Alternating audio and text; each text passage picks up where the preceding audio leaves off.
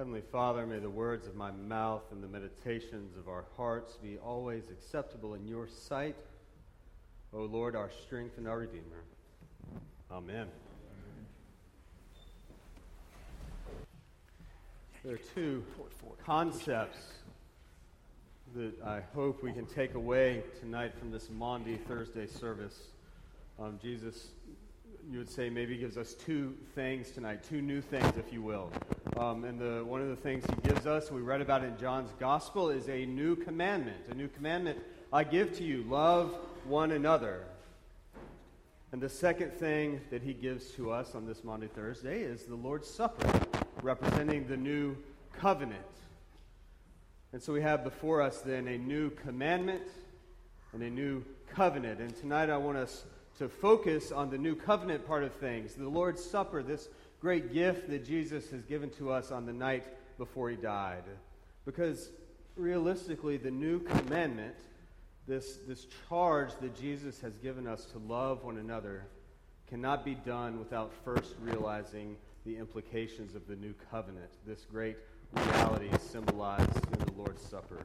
Excuse me. Okay, thank you. So, what is going on? In 1 Corinthians, we have the earliest account of the church participating in the supper of the Lord, okay?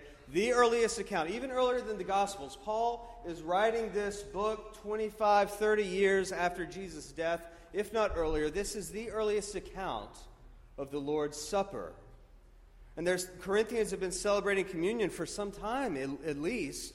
And Paul is reminding them how to behave during communion. We can't really get into all the details of this, but they were essentially doing some things not very well and not appropriately. And so Paul's giving them further instructions. And then he is reminding them exactly what they are participating in. Because he says this, I have passed on to you what I received from the Lord. Okay? For I received from the Lord what I also delivered to you. This meal that you're sharing, I got, Paul is saying, from Jesus himself, from the Lord. And I've passed it on to you. And the Corinthians passed it on to their children. And their children passed it on to their children. And then their children that followed. And then here we stand today in 2014, almost 2,000 years later, and we are celebrating that same meal that is traced all the way back to our Lord Jesus Christ. Paul is passing on to them what he received from the Lord. The question is, what exactly did he receive? Well, we need to know what Jesus and the disciples were doing. And so Paul writes again in the end of verse 23. He says, what I'm passing on to you is what the Lord Jesus did with his disciples on the night that he was betrayed. On the night that he was betrayed, Lord Jesus gave this gift, this Lord's Supper, to his disciples. And what, then, were they doing on that fateful night? Well, they were remembering, if you will. They were remembering. They were having a meal in the present so that they could remember some very significant events from the past. And so as they ate the bread and ate the lamb and drank the wine, they were physically in the year 30, 33 A.D., but mentally, maybe even spiritually, they were back at the time of the Exodus, at the time of slavery in Egypt. And they were remembering their ancestors in chains in Egypt, wondering what had become of the promises of God. Those great promises to Abraham and Isaac and Jacob. You will be a great nation with great people in great land so that you may bless the earth and share with the earth the glory of God. But instead, they found themselves in chains, far from the promised land, far from the promises of God, it would seem. But God sent his servant Moses, did he not, to deliver his people from slavery, to go down and speak to Pharaoh and say, let my people go. And 10 times he said this. 9 times Pharaoh said no. And then on that 10th time, that night, that Passover night, Pharaoh said yes. And so the disciples gathered around Jesus in the upper room, sharing in this Last Supper. They were remembering this Passover event, this great defining moment of salvation for the nation of Israel. And so they ate, what did they eat? It says in our Exodus account, they ate bitter herbs to remember the bitterness of the slavery in Egypt. They ate unleavened bread because they didn't have time for the bread to rise before they were given the command to leave. And of course, there they ate the lamb, the roasted lamb, the spotless, unblemished lamb, the lamb that was slaughtered, whose blood was drained and then marked on the doorpost of each of their houses, so that during that fateful 10th plague, that 10th act of God, the Hebrews would be passed over. The angel of death would not fall upon their homes. Why? Because they had the blood of the Lamb marked on the doorpost. So what's happening here? Remember, God, in this 10th plague, He sent the angel of death on the whole land of Egypt. He was to take the firstborn of everyone in Egypt. Why? Why would God do such a thing? Well, it was judgment. He was pouring His judgment out on the sins of Egypt. And the penalty for the judgment of God is death. Do you remember Genesis 2:17, way back in the beginning, Adam and Eve walking with God in the cool of the garden. They can eat of any tree in the garden they want, except for one. If you eat from the tree of the knowledge of good and evil, you shall surely die. That's what God said to them. Eat of any tree you like, but not that one. But they did, and the penalty was death. And the penalty for sin continues to be death. The penalty for separation from God continues to be death. The penalty for all of Egypt, and not just all of Egypt, for all of Israel as well. God's judgment was coming. The penalty is death. The death of the firstborn in this case. But remember this, God is no respecter of persons when it comes to judgment on sin. The firstborn would die, whether it was Pharaoh's, whether it was the servants' children, whether it was the livestock. The firstborn on that faithful night was going to die. But Israel, the Hebrew nation, the slaves, were given a substitute, were they not? That unblemished lamb, slaughtered, blood put on their doorposts. They were giving a substitute. And that's the great defining moment of Passover. Not that God arbitrarily passed over Israel. They were sinful too. There was nothing innocent about them. But the simple fact of the matter is they had a substitute, and Egypt did not. And so, instead of taking the firstborn of the Israelites, the substitute was this unblemished lamb that they slaughtered and marked on the doorpost. And Exodus 12:13 says about this blood, it says, "The blood shall be a sign for you on the houses where you are. And when I see the blood, I will pass over you, and no plague will befall you or destroy you when I strike the land of Egypt." So on that awful night, God passed over the Israelites. He took the firstborns of the Egyptians. And the rest is, history. Pharaoh commanded Moses to leave. Get your people out of here. And they left, and they ran. They were going as fast as they could. And Pharaoh changed his mind and sent his army to chase them. And they came up to the Red Sea, and there God parted the Red Sea and delivered His people and sent the waves crashing over Pharaoh's army.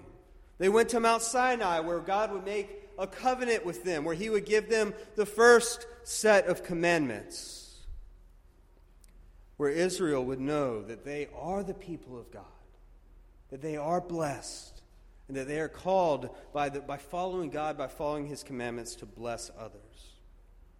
And so Jesus and His disciples are celebrating all of this wrapped up into the Passover meal. All of this is in the back of their minds, and they're back to the very heart of it, the very beginning, that Passover night, that Passover meal, and the grace of God giving them a substitute and passing over their homes. And then the law of God, the commandment of God that flows from that grace, that they might do these things and live as a holy nation so that the world may be blessed.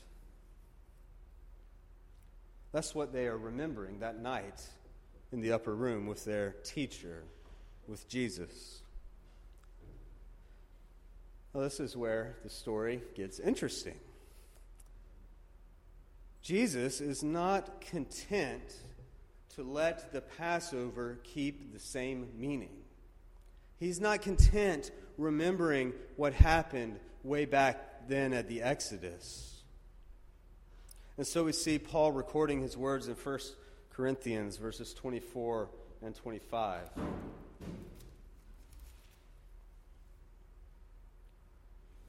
When Jesus had given thanks, he broke the bread and said, "This bread is my body, which is given for you. Do this in remembrance of me." In the same way also he took the cup after supper, saying, "This cup is the cup of the new covenant in my blood. Do this as oft as you shall drink it in remembrance of me." Did you catch that? The bread, the wine, remembering that great Passover so many years ago. Jesus says, that's my body. That's my blood. I'm celebrating with you tonight a new covenant. This meal that we're eating, it's no longer about the Exodus. It's no longer about the Passover. It's no longer about the angel of death or the Red Sea. No, this meal is something bigger, something greater. Those events, thousands of years earlier, those are about something else, something more, something greater. They are about me, Jesus is saying. Exodus, the meal, the substitution, it's about me. I'm doing something new. I'm giving you a new deliverance, a new covenant, a new commandment. And right there at the center of all of that, a new lamb. A spotless, unblemished lamb. A new substitute, if you will. The unblemished Son, the Son of God. The disciples, perhaps they were confused as Jesus was arrested and brutally crucified.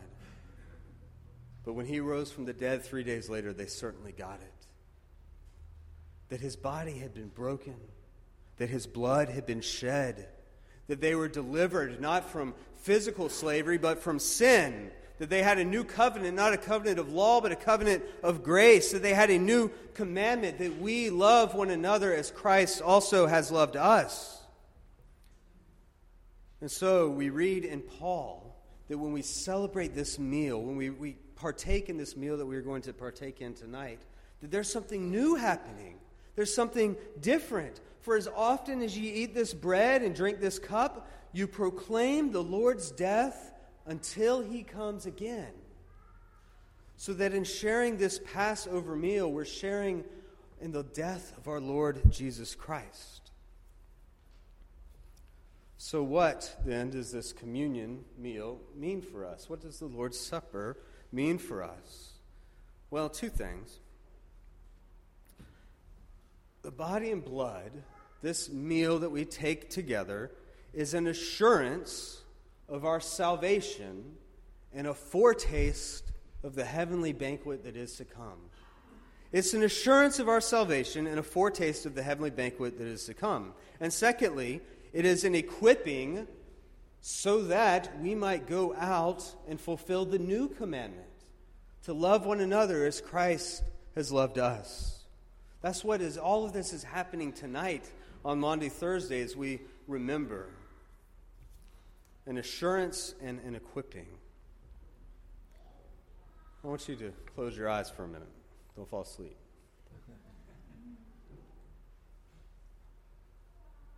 There are more than a few of us in this room who do not feel assured. Who come forward for Eucharist week after week, questioning themselves, questioning their sin, questioning their place before God. And you look at your neighbor and the person sitting next to you, and you think they've got it all together, and that certainly God has saved them, and God has passed over them and given his Son for them, but you're not so sure about yourself. Because there are things in your life that only you know about and only God knows about. And if everybody else knew them, you would be tragically embarrassed. But the fact that God knows it has you questioning. What is that? Do you know the power of the slain Jesus Christ? Because you hear it, friends. Every Sunday, tonight, when you come forward, you will hear it. The bread will be put in your hands and it will be proclaimed over you. This is the body of Christ. It is broken for you. You'll be given the wine. And we'll say to you, this is the blood of Christ. The blood of the new covenant. It is shed for you. Not it's shed for Bob or Susie or Joe. No, it's shed for you. Do you realize that? That the Lord has given us such a gift in the Holy Eucharist. That we don't just, it's not just hearing that Jesus loves you, it's tasting it and touching it and smelling it, that the Lord of the universe died on a cross so that you might have new life. And through that, and through the power of the Holy Spirit, that you might live the new commandment, that we might love one another, that you might love those that are unlovable, that you might love those that you have strained relationships with, that you can't talk to, that you can't even bear to think about, because Christ has died for you. And a new commandment he has given to us. So in a few minutes, we're going to reenact both of these. We're going to have a foot washing where we are served in the same way that Jesus served us, so that we might go out and serve others. Then we're going to receive again his broken body and his shed blood, so that we might know that he died for us, yes, even for us sinners, so that we might have new life in Jesus Christ. Let's pray.